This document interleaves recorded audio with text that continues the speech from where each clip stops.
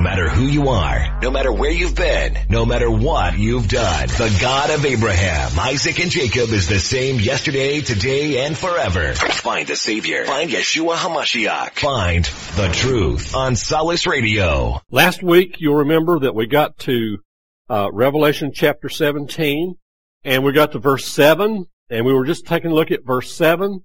And what we're doing, men and women, is we're dissecting thought for thought, word for word, phrase for phrase, everything in this cryptic picture, okay? Can we all agree that Revelation chapter 17 is a cryptic picture of an end-time entity called Babylon and another end-time entity that's referred to as a great beast that has 7 heads and 10 horns? And it's a cryptic description of all this, or a parable, if you please, a parable, okay, to help us to gain insight. And we're looking very carefully, phrase for phrase, thought for thought, and dissecting this thing so that we won't jump to wrong conclusions. If we don't know what's basically being said, we're going to jump to wrong conclusion. And we know we don't want to do that. So last week we had gotten down to verse 7. And the angel had said to John, "Wherefore didst thou marvel? I will tell thee the mystery of the woman and of the beast that carrieth her, which hath the 7 heads and 10 horns." And remember, we've looked at that, this beast with 7 heads and 10 horns. We've looked at it in the 7 heads and 10 horns. We've looked at it in the book of Daniel. We've looked at it in the book of Revelation in chapter 13. And today we're going to look at it very closely, and we're going to identify it today. Positively identify it today. So I hope you'll enjoy the study and be ready. Okay. The angel asked John a very important question. He says, "Why do you marvel, John?" And it's the Greek word thaumazo, and it means to wonder or to marvel. And then he says, "Why are you marveling? I'll tell you the mystery of the woman and of the beast that carries her." That's a tricky word right there, that word carry. That word, and the next verse has probably led more people to conclude that, well, that has to be the Catholic Church. But let's look closely at the word first and in the meaning. Okay? It means to bear what is burdensome. That's interesting, isn't it? We don't look at it in that connotation. So if we read this, he says, "I will tell you the mystery of the woman and of the beast that's burdened with her." This woman is a burden to the beast, okay? Now, as we've been doing this study, we've been, dissecting the verses, and then we go over to another sheet and we summarize. And so let's go read our summary of that verse on our summary sheet, and let me get to it. Okay, the angel in verse 7 seems to be chiding at Yochanan or John. He seems to be saying this will be the object of great judgment, hardly a thing to be amazed at. We see also that the woman is burdensome to the beast. In fact, so burdensome that in Revelation chapter 17, verse 16, she is laid waste, made naked, her flesh is consumed and burnt with fire. And that's just how burdensome she is. So when it says that this beast is carrying this woman is burdensome to the beast. Don't lose sight of that, please, okay? So that's where we got to last week. So now we're ready to jump off into this week's study. So get back to our verses. Now, he says, I'm going to explain this to you. The angel just said, "Why did you marvel, John?" He said, I'm going to tell you. So in cryptic language, in a parable form, he's going to explain some very important things that we need to be sure that we've got a grip on.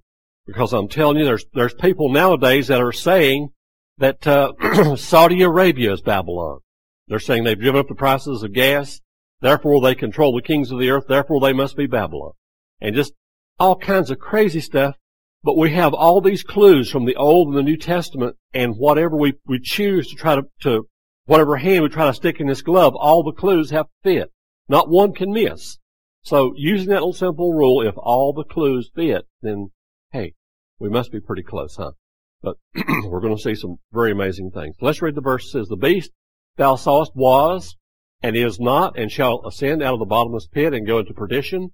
And they that dwell on the earth shall wonder, whose names were not written in the book of life from the foundation of the world, when they behold the beast that was, and is not, and yet is." Now, what do we already know about the beast from the earlier parts of the chapter? It has how many heads? 7. It has how many horns? 10. Alrighty. Now, turn with me in your Bibles to Revelation chapter 13, and let's read verses 1 through 9. Are you ready? I'm going to be reading from the King James. It doesn't matter what you read from. You're going to come to the same conclusion. I've read this in 15 different versions. Here we go. Revelation chapter 13, verses 1 through 9. This is John speaking. He says, "And I stood upon the sand of the sea, and saw a beast rise up out of the sea, having 7 heads and 10 horns." It's the same beast. "And upon his head 10 crowns, and upon his heads the name of blasphemy. And the beast which I saw was like unto a leopard, and his feet were like the feet of a bear, and his mouth as the mouth of a lion. And the dragon gave him his power, and his seat, and great authority. And I saw one of his heads as it were wounded to death. And his deadly wound was healed, and all the world wondered after the beast. And they worshipped the dragon, which gave power to the beast. And they worshipped the beast, saying, Who is like unto the beast? Who is able to make war with him?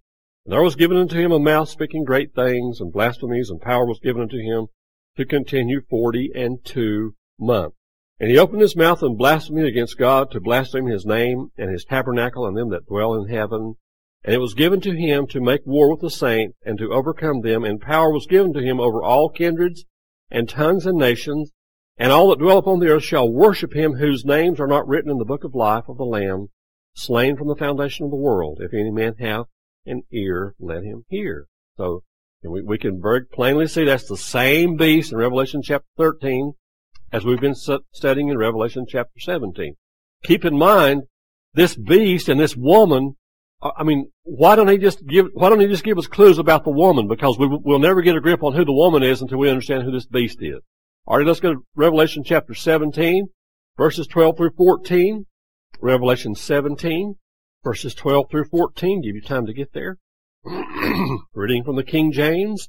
"And the 10 horns which thou sawest are 10 kings, which have received no kingdom as yet, but receive the power as king 1 hour with the beast. These have one mind, and give their power and strength unto the beast. These shall make war with the Lamb, and the Lamb shall overcome them, for he is Lord of lords and King of kings, and they that are with him are called, chosen, and faithful." What did we just learn right there? That this kingdom gets destroyed by who? The Messiah. So we know it's the last one, don't we? We can say unequivocally now it's the last power on earth, because it gets destroyed by the Messiah. Alrighty? Let's go to Daniel chapter 7 now. Daniel chapter 7. We're going to read about the same beast. We're going to see clues that tie it together that prove to us it's the same entity. It's the same thing. It's the same world power. Daniel chapter 7. Give you a second. Get there. Give me a second. Get there. Daniel chapter 7 first. Let's read verses 7 and 8. Now Daniel's having this vision. He's seeing these different beasts. So verses 7 and 8 of chapter 7 of Daniel, he says, "After this I saw in the night visions, and behold, a 4th beast, dreadful and terrible and strong exceedingly. It had great iron teeth. It devoured and brake in pieces, and stamped the residue with the feet of it. And it was diverse from all the other beasts that were before it, and it had 10 horns." Alrighty. So we're starting to get a glimpse of who this is and what it is. "I considered the horns, and behold, there came up among them another little horn, before whom there were 3 of the first horns plucked up by the roots. And behold, in this horn were eyes like the eyes of a man, and a mouth speaking great things." Well, that's quite unusual. Let's slip on down to verses 23 through 27 of chapter 7. Verses 23 through 27. "And a messenger has come to explain to Daniel what the vision's about." Starting in verse 23. "Thus he said, the 4th beast shall be the 4th kingdom upon the earth, which shall be diverse from all kingdoms, and shall devour the whole earth, and shall tread it down, and break it in pieces. And the 10 horns out of that kingdom are 10 kings that shall arise, and another shall arise after them. He shall be diverse from the first, and he shall subdue 3 kings. And he shall speak great words against the Most High, and shall wear out the saints of the Most High, and think to change times and laws. And they shall be given into his hand until a time and times and the dividing of time. But the judgment shall sit, and they shall take away his dominion, to consume and to destroy it unto the end. And the kingdom and dominion and the greatness of the kingdom under the whole heaven shall be given to the people of the saints of the Most High, whose kingdom is an everlasting kingdom, and all dominions shall serve and obey him." What do we already see? That this kingdom represented by this beast is destroyed by who? By the Messiah. And he sets up his kingdom on earth. This here again, unequivocally and undoubtedly, is a cryptic picture, if you please, a parable, if you please, describing the last dominant power on earth. And it gets destroyed by the Messiah. So there's no doubt it's the same thing as in Revelation chapter 13, Revelation chapter 17. All right, now let's go to Daniel chapter 8. Read verses 21 through 26. Now, we've learned a lot. I hope you were paying attention. This thing starts out as an entity of how many kings? 10. Something happens, 3 of them fall, they get plucked up by the roots, not just flipped in the air or kicked from the seat of the britches, but plucked up by the roots, and it becomes how many? 7. Alrighty? So, pay attention. That's real important to remember. So, this thing's going to go forward under the control of this man called the Antichrist, or the Anti-Messiah, as how many kings? For how long? We've learned all that already. Now, I want you to be thinking and figuring that out, because we were told very plainly. Let me get my pointer back here. All right, let's go to Daniel chapter 8, verses 21 through 26. Daniel 8, 21 through 26 first. Here we go. I'm going to try to cover a little more ground tonight if I can. Okay. It says, be sure I'm in the right chapter. And the rough goat is the king of Grecia. Your translation might say Greece. King James says Grecia. Of course, we know that's Greece. And the great horn that is between his eyes is the first king. Now that being broken, whereas 4 stood up for it, 4 kingdoms shall stand up out of the nation, but not in his power. And in the latter time of their kingdoms, when their transgressors are come to the full, a king of fierce countenance and understanding dark sentences shall stand up. And his power shall be mighty, but not by his own power. And he shall destroy wonderfully, and shall prosper and practice, and shall destroy the mighty and the holy people.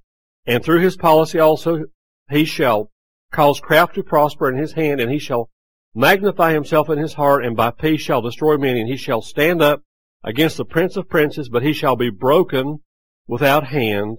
And the vision of the evening and the morning which was told is true. Wherefore, shut up thou the vision, for it shall be for many days. So what just happened in that verse? We saw him get destroyed in verse, the last part of verse 25. It says, and he shall also stand up against the prince of princes, but he shall be broken without hand. Why? Because the Messiah destroys him. It's a cryptic picture. It's a parable, if you please, describing the same kingdom, that last kingdom on earth. So we've got all this information here. These verses, these verses, these verses, these verses, these verses. And we're given all these clues, and if we carefully write down all those clues that we're given, it's almost impossible. Men and women, it's almost impossible to tag it on the wrong individual. All these folk run around saying, it's this Muslim entity or that Muslim entity, or it's Saudi Arabia. They haven't taken the simple time just to sit down and read all these verses and write down all the clues that he's given us to solve this riddle, to solve this mystery. It is important that we do that. Very important. Okay, last couple of verses. Let's go to Daniel chapter 2. We're going to be going backwards now in the book of Daniel. Go back to chapter 2. Let's read verses 31 through 34 of Daniel chapter 2. You'll remember in this part of the book of Daniel that the kings had a dream, and Daniel interprets the dream for him. So, let's read it. Daniel chapter 2, verses 31 through 34. Thou, O king, sawest, and behold, a great image. This great image, whose brightness was excellent, stood before thee, and the form thereof was terrible. This image's head was of fine gold, his breast and his arms of silver, his belly and his thighs of brass, his legs of iron, the feet part of iron and clay. Thou sawest till a stone was cut out without hands, and smote the image upon his feet that were of iron and clay, and brake them to pieces. So what's this? A cryptic, if you please, or a parable picture of the Messiah destroying that last days, that end time entity it's the last dominant power on earth. And this hand that's carved out of the mountain or this stone that's carved out of the mountain without hands, that hits it on its feet and destroys it, is a picture of the Messiah destroying that kingdom. Let's go to verses 42 through 44 and get the interpretation. Isn't this wonderful? He gives us his prophecy, and he gives us the interpretation. We shouldn't wind up in left field. We shouldn't wind up, over in the creek laying down, face down, drowning to death. He explains it. Verses 42 through 44. And as the toes of the feet were part of iron and part of clay, so the kingdom shall be partly strong and partly broken. So as we studied this, we found out that each of those metals, the head of gold, the chest and arms of silver, the stomach and thighs of brass, the legs of iron, the feet of iron and clay, represent a different kingdom. So each different metal represents a different kingdom. That's not hard to see, is it? Alrighty, so let's keep going.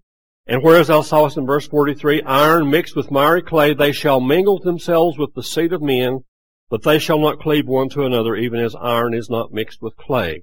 And in the days of these kings shall the God of heaven set up a kingdom which shall never be destroyed, and the kingdom shall not be left to other people, but it shall break in pieces and consume all those kingdoms, and it shall stand forever. It's another picture in different parable-like or cryptic language of the same thing. That end times dominant kingdom is destroyed by the Messiah, and he sets up his kingdom. That's what we want. That's good. Man, that's when life is real good, when he sets up his kingdom, and we're here serving him. We're in the land, serving him, walking with him. So we've got all these verses here, all these verses that's describing the same thing right here that this angel just said. So let's read what he said one more time. The beast that thou sawest was and is not, and shall ascend out of the bottomless pit and go into perdition. And they that dwell on the earth shall wonder, whose names were not written in the book of life from the foundation of the world, when they behold the beast that was and is not, yet is. Okay? So let's start just prayerfully looking and thinking about this thing. The beast, very clearly, represents the final dominant power on earth. And very clearly we see that that there will be a revival of an offshoot of the Roman Empire. Who was the head of gold? The Babylonians. Who was the chest and arms of silver? The Medo-Persians. Who was the stomach and thighs of brass? You tell me. The Greeks under Alexander the Great. Who was the legs of iron? Rome. The Roman Empire. In Rome, Italy. And then we see these feet with these 10 toes of iron and clay. It didn't say gold and clay. It didn't say silver and clay. It didn't say brass and clay. It said iron and clay. And it gave us the further explanation that as you can't make iron and clay really bond together and be strong, that's kind of the way this kingdom's going to be. So, as we start looking, we need to look for what? Because of the iron is the fact that it's made of iron is the giveaway. What do we need to start looking for? Some sort of a Roman-looking thing, right? We don't need to go to Saudi Arabia. We don't need to go to Iran or any of those other places where folk nowadays are saying that some of these places are Babylon. I got on the internet the other day and was just looking to see what some of the popular ideas are now. And if they would just read all these verses right here, read all these verses because it's talking about the exact same thing, and just write down the clues that we're given, it wouldn't be that hard. So, do you think we can find some kind of an offshoot of the Roman Empire and see if there is really a for real, actually historical entity that used to be, but has faded out and right now is not, but could be reestablished and was an offshoot of the old Roman Empire? Is that a fair question? Isn't it? Well, let's just see if we can find something like that. Let's take a look. And we've done this before at this ministry here. I hope I can get off. No, I can't. Man, oh man. You'll have to bear with me. I'm going to have to reduce this so I can get the whole thing up here. Still don't have it all up there. Oh, man. I was counting on being able to get it all up here. Well, anywho. This is a list of the Holy Roman Emperors, and it starts right here in 800 with a man named Charlemagne, and he ruled a thing called the Holy Roman Empire from 800 to 814, and basically it's Western Europe, where we're all from. Okay? That's most folk I see in here, we're all from Western Europe. This is our great-great-great-great-grandpappies and grandmammies here. Alrighty? Now, look closely at this. It started out with Charlemagne, and the next guy was Louis the Pious right here. He was from 814 to 840. The next one is the later Carolinians, and then the last guy here was Henry the Fowler, and he was from 919 to 936. And right here, something unusual happens in the next line. And this is in year-date order. It says the Saxon line. Wow, that's interesting. And then we have the Franconian line here, still progressing year by year. Then we have the Hohenstaufen line. And then right below that, we have rulers from various houses. And then we get on over to about 1347 with a guy named Charles the First. And that's the Luxembourg line. And then we get on down to about 1438 with Albert II, and we have the Habsburg line. And what happened in this Holy Roman Empire is that certain families became the dominant ruling family. Okay, don't forget that. Now they became the dominant ruling family, and so since everybody in Western Europe was cousins anyhow, it really a lot of times was like a family squabble. Look right, let me find it. Right, under the Hohenstaufen line, right here. I know you can't see it. Right there, that says rival claimant. Rival claimant. Let me read you the names and the dates. Okay, from 1198 to 1208, Philip of Swabarival was the king of this Holy Roman Empire. But from 1198 to 1214 was Otto IV, and he was a rival claimant. So within these families, there was all this squabbling going on. But here's the amazing thing, men and women, as the Europeans themselves, not us, look at this, they consider each of these family lines here, each of these family lines as a kingdom, okay? This was a kingdom right here of the Franconian line. This was a kingdom here of the Saxon line. This was a kingdom here of the Hohenstaufen line. This was a kingdom up here of the Luxembourg line. And the last one here is the Habsburg line, okay? Well, let's follow it down. Now, don't forget that kingdom or like a line of power, if you please. We get down to the Habsburgs here, which started in 1438 with Albert II, and it just kind of stopped. You know, like somebody just hit the pause button. In 1806, a guy named Francis II ruled from 1790 to 1806 as the Holy Roman Emperor in this Western Europe with many different kings and queens in their own little land, because there was all this rush to the New World. Oh, we've discovered the New World, and so it just kind of stopped. So it used to be, and right now it ain't. Okay? But it could very well come back. And if it did, it would be it would be the consolidated power of all of Western Europe. All the money powers, all the banking powers, you name it, would be come together very quickly.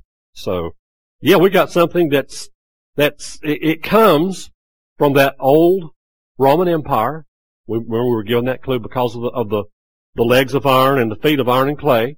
And it used to be, and right now it's not, but it could come back pretty quick and easy, couldn't it? Wow, that's pretty amazing. So let's keep going then. This thing back up where you can see it. So if we try to fit that riddle to something besides something that has its roots in Rome, we're going to be missing the boat because of the statue that Daniel saw. Now let's read that verse one more time before we go on. He says, "The beast that thou sawest was and is not." Remember, the Holy Roman Empire stopped about 1802 because the New World had been discovered, and there was this mad rush to get to the New World. And he says, "The beast that thou sawest was and is not, and shall ascend out of the bottomless pit and go into perdition. And they that dwell in the earth shall wonder whose names were not written in the book of life from the foundation of the world when they behold the beast that was and is not and yet is." Now the beast, we've already looked at all these scriptures right here, very plainly told us, it's the end time dominant power. We can't make anything else out of it because these scriptures mandate that. So let's keep going then. Yeah, there it is in all of its beauty. Something that was and is not. It's not right now, but it could very easily come back. So let's continue on with the riddle. "And here's the mind which hath wisdom," says Revelation 17:9. "The 7 heads are 7 mountains on which the woman sitteth." And boy, does this one ever get hammered at it. People say, see there, it's the Holy Roman Empire that's coming back. And there's a woman sitting on 7 hills, and she's a harlot. It's the Catholic Church. It's the harlot Catholic Church because she's sitting on them 7 mountains. And they'll swear that at you. Well, is that really the truth? Let's find out. Let's look at the words. Let's look at what's said. Let's get a grip on what's actually said here, and we'll begin to see that, hey, we better consider something besides the Catholic Church. Remember, these entities, this end time dominant power and Babylon are described in many places. And if all the clues, all the descriptions don't fit, guess what? You better back up and punt. You better try something else. Most folk aren't willing to admit that Babylon is talked about in many, many places in Scripture. Okay, so it says 7 mountains right there, and it's the word oros. The Thayer's lexicon, that's one lexicon. Remember that one lexicon, it says a mountain, and that's all it says. It don't indicate nothing about a hill or a mound. Well, the 7 hills of Rome where she sits they're like mounds. They're not mountains, they're hills. Anybody in here been to Rome? Okay. No Navy guys here that parked in Sigonella and went up there and checked the place out? Delmer, you didn't make it there? You were in Europe. Okay. They're not mountains, they're like mounds, okay? Alrighty? Well, let's just do some looking and check out this word mountain. Moulton and Milligan's vocabulary of the Greek Testament is unlike most lexicons. There's lexicon number 2 we've checked with. They are just said a mountain. It didn't say hill. Because it provides definitions based upon a rendering of all Koine writings that have been found. How many of you know that the New Testament was preserved for us in Koine Greek, not classical Greek? Alrighty? So, we need to understand how Koine Greek was used. So he says here, this Moulton and Milligan is very different because it provides definitions based upon a rendering of all Koine writings that have been found. Alrighty, that's pretty important. They tell us that the typical normal usage of the word oros was mountain, but not hill. Oh my goodness. Why would that be? What would be the reason? Why would it be used as mountain and not not hill? There's a different word in the Greek for hill. And we're going to go right to Scripture and find it. This is Yeshua's words. Then shall they begin to say to the mountains, fall on us, and to the hills, cover us. This is our word right here, mountains, that we just looked at, horos. Right here, hills is phonos. And Strong tells us, it says it's a hillock, or a hill. Thayer says a hill, an eminence, or a mound. Well, what did the angel say? He said, oros. He didn't say bunos, did he? So just keep that in mind. We're just trying to figure out what was said now. We're not trying to jump to any conclusions, beat anybody over the head yet. The most respected of the Greek lexicons of the New Testament is called the Bauer, Arndt, Gingrich, Danker, Greek English Lexicon of the New Testament and other early Christian literature. Now get a load of what they say. The word mountain refers to the original Greek word hora. The original Greek word hora. Remember we looked for root words, root meanings, and if you get outside the root meaning, you might be getting in trouble. In other words, if you're supposed to be riding down the road in a blue van, you don't want to be riding down the road in a chartreuse van, do you? Okay? So we want to understand what the root words mean. The most scholarly of Greek lexicons tells us that the word in its most basic forms refers to a large land mass. Oh my goodness, a large land mass. It usually was used for mountains, but it could also refer to a desert. Oh my goodness, but never a hill. Well, it's just the opposite of our baggage that we carried with us in church, huh? That's the Roman church, and you better not say it's anything else. Well, that we have to reason, we have to pray and reason and study our way through these things. So in this verse, is this verse referring to the 7 hills of Rome, or as we have been told, or as we have begun to see in the meanings of the word translated mountain? Should we look a bit deeper? We should look a bit deeper. Let's look a little deeper. Okay. How can we nail it down right here in this very verse? This very verse that we're at, Revelation chapter 17. How can we nail it down here and now, once and for all? Is it Rome or not? Is it? How can we do that? What's our simple little rule of thumb being? If all the clues that he gives us, all the cryptic descriptions that he gives us, if it misses one of them, you better back up and reconsider, hadn't you? Well, I've just got them written down. This is from our study we did a couple of years ago. Some of the clues about Rome. Babylon has a deep water port or ports. There's no doubt about that.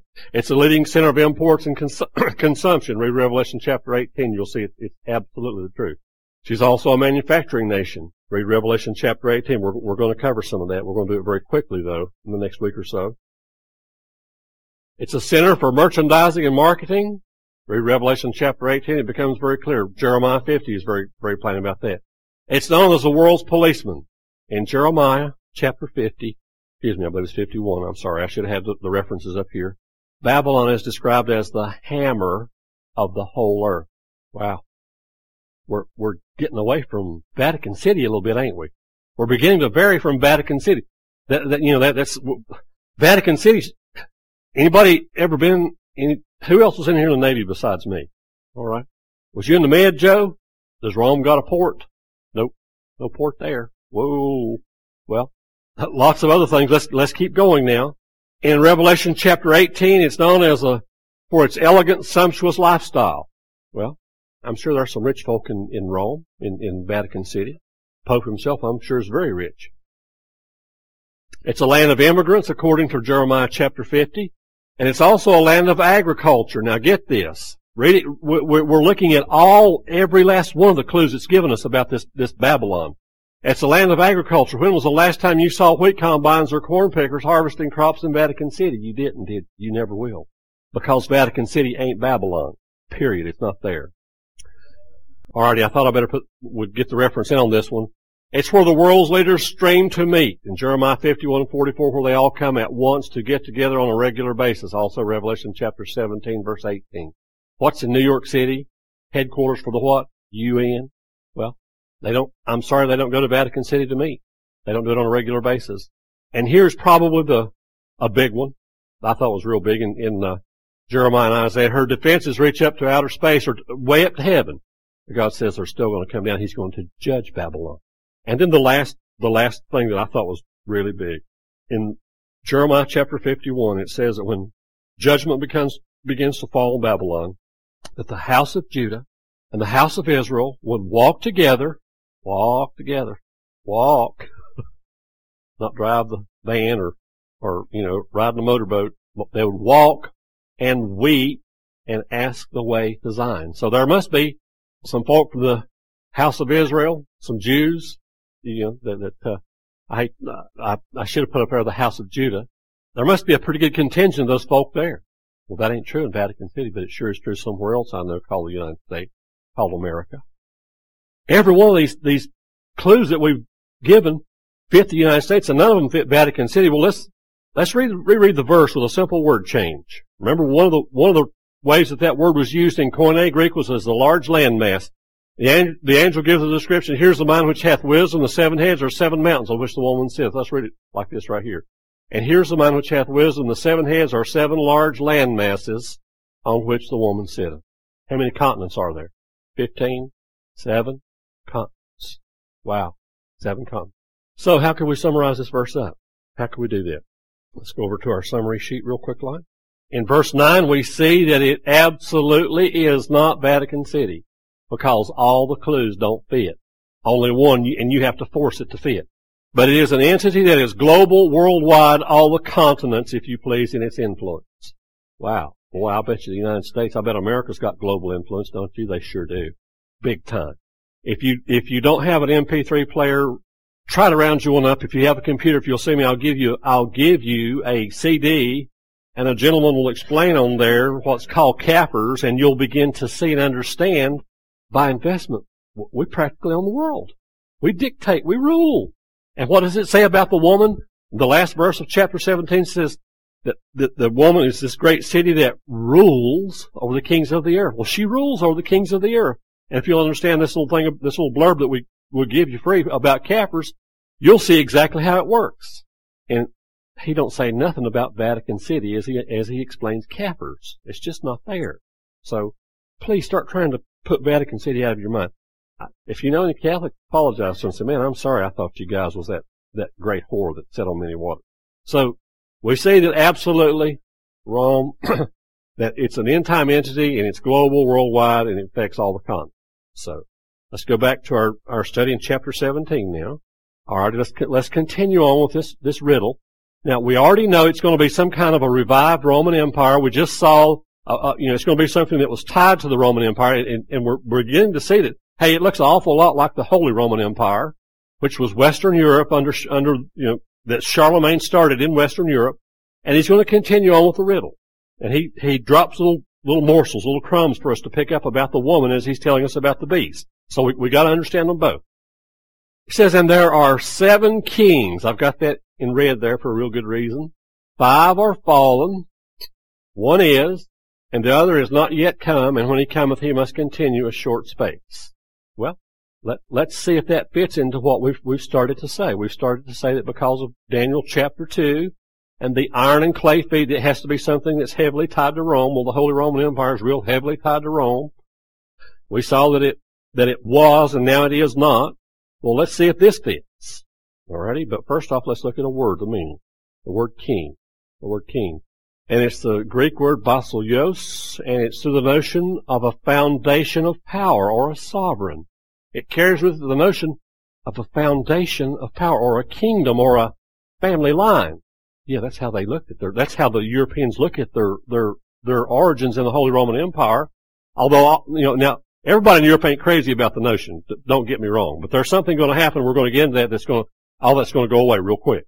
We're going to do it real quick when it happens. So it's to the notion of a foundation of power or a sovereign. Okay, let's just reread it like this. There are 7 foundations of power. 5 are fallen, and one is. And the other is not yet come, and when he cometh, he must continue a short space. Well, let's see if we can find 5 foundations of power that have fallen. Let's go back to our Holy Roman Emperor. We see that the Saxon line has fallen. That's one foundation of power. The Franconian line has fallen. That's 2. It's no more. The Hohenstaufen line has fallen. That's 3. This little blurb here where it says rulers from various houses, where they had this little family shuffling, if you please, is another. Let me get my count right here. I'm losing my count. 1, 2, 3, 4. Okay, the various family lines is 4. That's gone. It's forever gone. The 5th one that has fallen, and it is no more, is the Luxembourg line. And the last guy that was of the Luxembourg line was Sigismund, and he ruled from 1410 to 1437 over this thing called the Holy Roman Empire. And so what did our riddle say? Our riddle said, getting a little clarification on this word basileus, there are 7 foundations of power. 5 are fallen. Well, how many did we just count that had fallen? 5. Well, we're still within the confines of the riddle that's been given us over in Daniel chapter 2. We're still in something that's tied to Rome, okay? It was and it is not. Now we just saw 5 lines of power fall in it. And what else does the riddle say? And the other is not yet come, so when it comes back, it will be back. And when he cometh, he must continue a short space. Well, now it's beginning to take the emphasis off of these family lines that were like kingdoms or foundations of power. And in the next verse, we're going to concentrate on the man who's going to be the focus of the whole thing, called the anti-Messiah. Let's look at this clue, see if it fits. Alrighty? And the beast was, and it is not, even he is the 8th. How was the anti-Messiah referred to in Revelation 13? As a beast. Okay? It gets a little muddy, but if you'll just stick with it and study and pray and ask Yahweh to help you, it'll become clear. After you put enough hours into it and pray over it enough, He'll make it real clear to you. That this verse right here, the emphasis is beginning to shift from that end times kingdom as a whole to an individual called the anti-Messiah. And the beast that was and is not, remember, he apparently gets killed by this deadly head wound, and he comes back. So he was and is not, and he comes back. Even he is the 8th, and is of the 7, and goeth to perdition. Well, let's take a look. And I wish this were larger. I'm sorry it's not. If you want a copy of this, I can give you a CD of it. You can, of these here, emperors. So, taking a look at our candidate from the House of Windsor, and the Luxembourg line, there was Charles I. And then we don't have any more Charleses show up, even though there were other kings that were named Charles, okay? But we don't have another Charles show up in the Holy Roman Empire until we get to Charles V. Alrighty, let's go on down. Here's Charles VI, Charles VII. Well, what did it say here? In this verse that we just read, what does it say? It says, I'm sorry, I went the wrong way. Please excuse me. The beast that was and is not, even he is the 8th. So the next Charles, if you please, is going to be over this revived Holy Roman Empire. If it is Charles, he'll be the 8th, won't he? Because I just showed you 7 of them right here, and the next one will be an 8th, wouldn't it? And he is of the 7. Let's count them. 1, base of power. 2, 3, 4, 5, 6, 7. He's tied to all these. Gosh, that fits the riddle too, don't it? We just cracked one of the biggest riddles in Scripture just simply by following the simplest little rule of thumb. Simplest little rule of thumb. If all the clues don't fit, don't use it. Give some of them away. Try something else. So, we've gotten this far. We've seen that absolutely what Scripture says is happening, even though it's told to us cryptically or in the form of a parable. Anybody got any questions at this point? Got Thurman shut up in here. Okay. So no questions. We see that exactly as we're told in this parable that the angel gave John, just sticking with what it says, just sticking with what Scripture says, not what commentary says, not what's popular on the internet. Man, oh man, it's here right now. And this great entity, Babylon, is not the Roman Catholic Church. It's getting pretty serious, ain't it? It's getting real serious because, I'd like to quickly read you a verse. The judgment, let me go over to our summary sheet real quick like. Let me just get over there. We saw that this beast that represents this end time entity, that the woman is burdensome to the beast. She's a burden, a liability, a threat, if you please. Okay? And in fact, so burdensome that in Revelation chapter 17, 16, she is laid waste, Well, boy, if I lived in Babylon, it's going to be laid waste. I'd like to know about it. Made naked or exposed, if you please. Well, I tell you what, I'd like, if I lived in Babylon, I'd sure want to know about that. Flesh is consumed. That's getting real serious, ain't it? And burned with fire. Almost sounding thermonuclear, isn't it? Yeah, it's sounding real thermonuclear. That's what it is. Anyway, we're going to prove that just beyond any shadow of a doubt. And we need to study this and be sure we know what Scripture's telling us, okay? So, I'm going to stop right here. I guess it's a good point to stop. I'm going to speed it. I've taken it very slow, point by point, thought by thought. Have we gotten anything out of proportion? I have been meticulously slow. Because this is the point that I wanted us to get to when we see what her judgment is, when we see that this beast is burdened by this woman and this judgment that comes. This is horrible. This is horrible. In Revelation chapter 18 it says that she has her judgment comes in 1 hour. At 9 o'clock in the morning, life is good, and at 10 o'clock there's famine, there's dread of all kinds, there's burning with fire, and people's flesh melting and stuff like that. And it sounds serious. It is. It's very serious. So that's why I've gone so slow, and just point by point. Just not leaving one phrase or one thought uncovered, being sure that all that we say fits the things that are given. So that's why I gave you all those scriptures. We read all those scriptures together. Anybody got anything to say? And maybe you hate the idea of what I'm up here saying. This is an open forum. Are you saying that the woman is Babylon? Is that what you're saying? Let's see what scripture. Please consider me a pathological liar. Let's see what scripture. Can we go with what scripture says? Okay? Alrighty. Turn with me in Revelation chapter 17. The very last verse in Revelation chapter 17. Okay? Here we go. Let's read it right out of the Bible. Verse 18. And the woman which thou sawest is that great city, which reigneth over the kings of the earth. Alrighty? That's one clue. Alrighty? Now let's roll back in Revelation chapter 17, that same chapter 2 verse. That's a clue there. And let's get one more killer clue. In other words, it's just real definitive. There won't be no doubt about it. In Revelation chapter 17, the woman now. Verse 4, and the woman was arrayed in purple and scarlet color, and decked with gold and precious stones and pearls, having a golden cup in her hand, full of abominations and filthiness of her fornication. Now listen, this is the woman.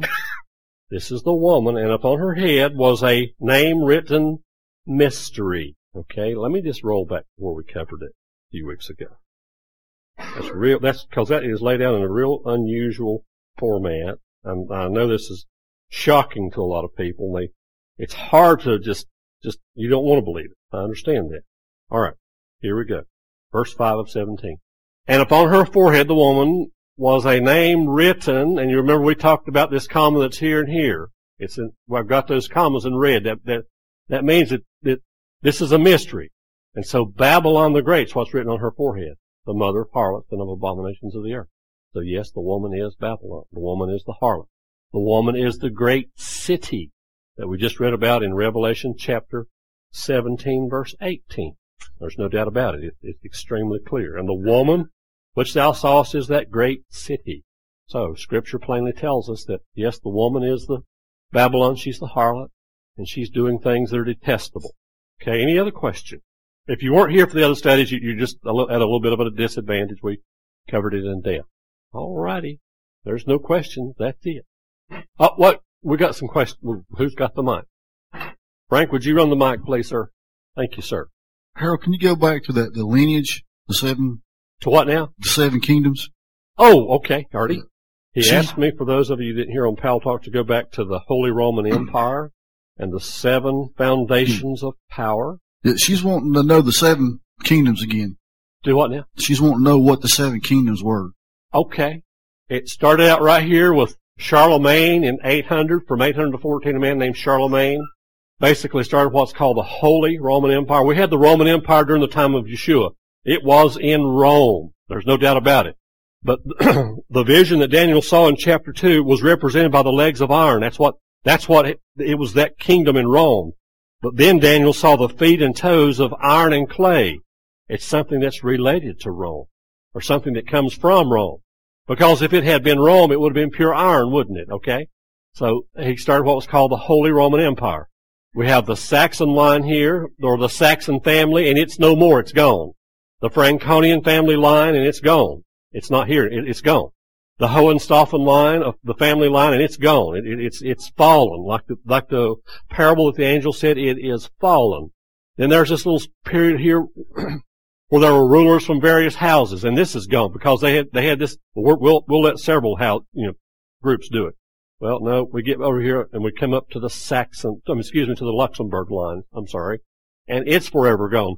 Right now, still in place is the Habsburgs. They're still there. So it fits the parable that the angel gave. And you can't make Saudi Arabia or Qatar or Kuwait or any of those nations fit that. It won't fit. So, don't try to make something fit that don't fit. Did that answer the question at all? Okay. All righty. She's wanting to know, she said the Habsburg line, that's what, Queen of England right now? Yes, absolutely. Started in 1436 and the first ruler, they are all, yes, the Queen of England and Charles is of that line, of the Habsburg line. Absolutely. No doubt. There was another question right here. Okay, below, I believe it's the Hohenstaufen line. You have a line of various families, correct? Yes. Okay. Now, at the very beginning, there's also a section of various rulers. Well, I'm just wondering why they're not being counted in. Well, now I'm just simply sharing this with you as the way that the Europeans look at this thing. Right. Which is amazing in and of itself because it's exactly what God gave us in the form of a parable. Imagine that. Mm-hmm. But why, they just consider these guys the founders and then the power switched to families. Okay, so it came down through prior families. to the actual foundations, right. Then. Okay, great. All righty. No questions, then we'll shut it down but I'm going to try to make this Babylon study go a little faster, especially after tonight, because we begin to see that, it definitely ain't the Catholic Church, and it looks like things could get real bad in America. So, if you don't have an MP3 player, see me, or, we'll try to find you one somewhere at a good price. And, you need to listen to this thing about Kafirs, because it will help you to understand how the woman, the city, as it's referred to in Revelation chapter 17, verse 18, rules. It says that she rules over the kings. On the cutting edge of the Messianic movement, Solace Radio will rock your faith and bring the Bible alive. Find your Savior. Find Yeshua HaMashiach and explore the whole Bible and discover treasures there. Solace Radio. Thanks for stopping by the Solace Radio community and our new YouTube channel. Subscribe to our channel. Share the teaching with friends. Hit the like button. Do all the regular stuff. It helps us rise in the YouTube universe, enabling us to reach those who need comfort and solace. Comment too. We read all comments from the community and try and answer them in at least 24 hours. Once again, thank you for listening to the Word. We pray you are blessed by the teaching you just heard. If so, check out the links in the description for more info.